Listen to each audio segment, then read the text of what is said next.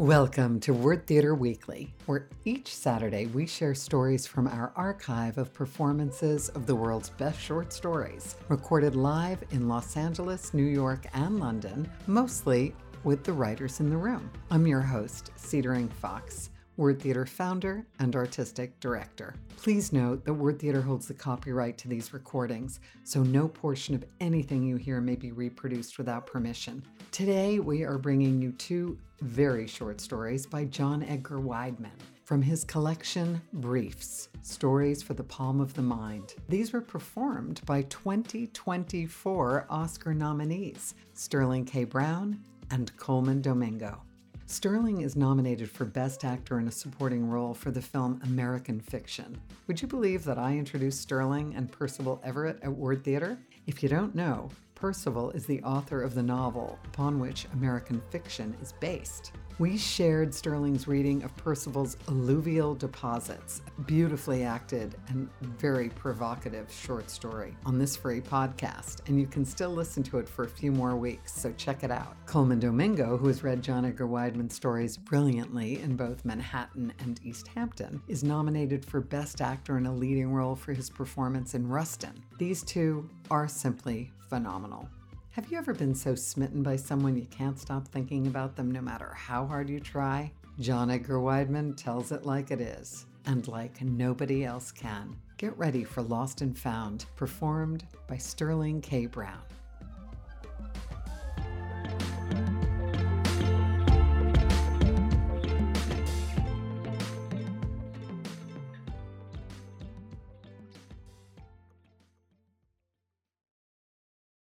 Nothing reminds him of her.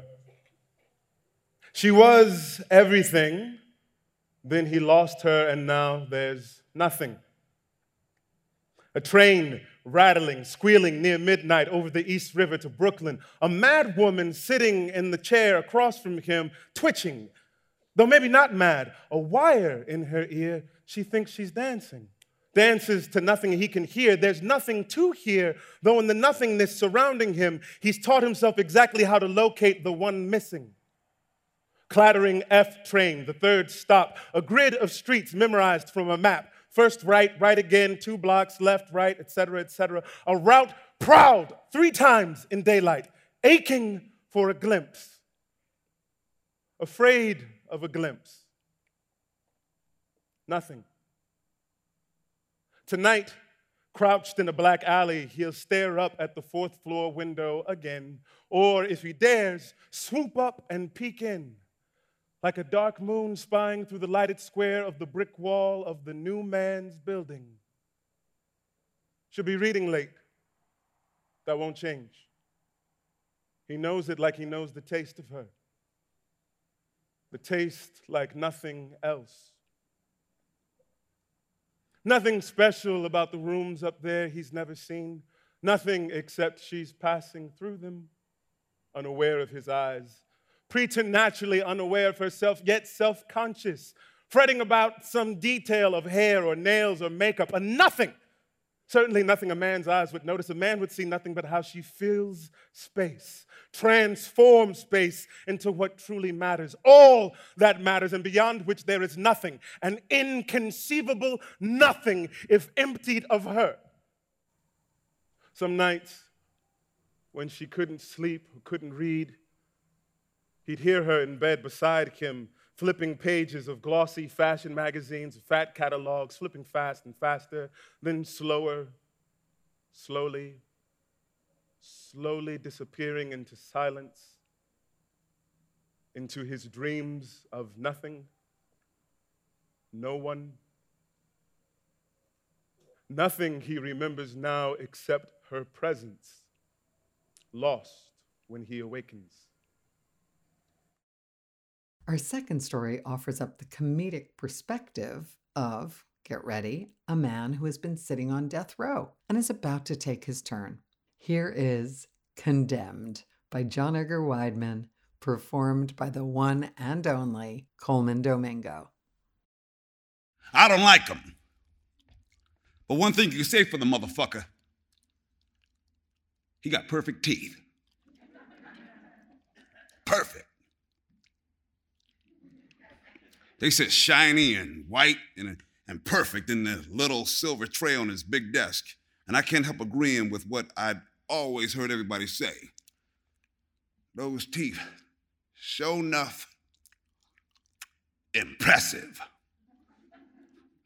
I'm in his office today because this is my 9th death sentence, and none of the previous 8 had been delivered with anything approaching the speed and efficiency of this one.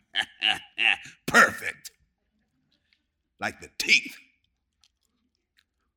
Good morning, Mr. Mayor. I'd like to take this opportunity to thank you and your administration for how expeditiously you all handled my case. Contrary to popular opinion, we do our honest best here. Our very best. Well, I, for one, wish to express my profoundest gratitude, Mr. Mayor. When I woke up this morning, thought to myself, why not tip on by the mayor's office and thank him in person? See if he has any message he'd like me to carry to the folks on the other side.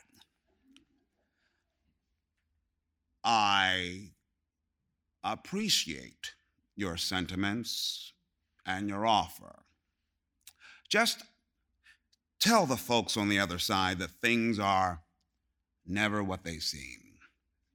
No matter how pretty a few of us appear to be sitting, there are troubling issues, dangerous issues, threatening all citizens. Somebody must perform the dirty work of keeping these issues in check.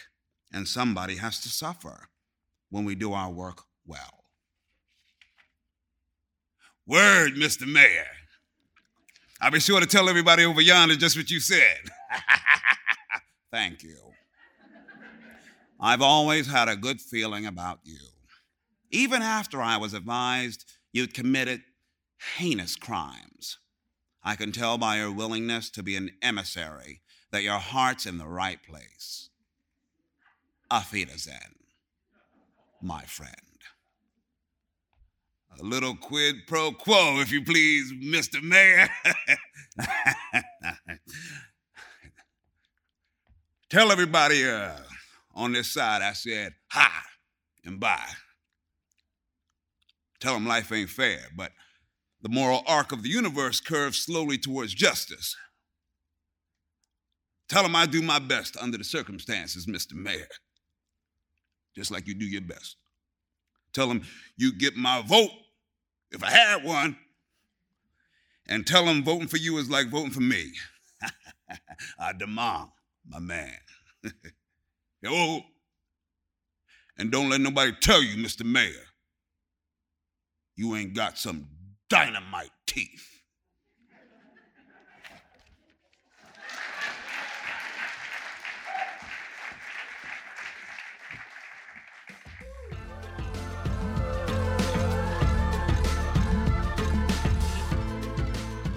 If you're enjoying tuning into Word Theater Weekly, you'll find books by the authors we feature at bookshop.org/shop/wordtheater. Thanks everyone for tuning in today. We are honored to have featured these 2 extraordinary actors at Word Theater on several occasions, and we will be rooting for them this year at the Oscars.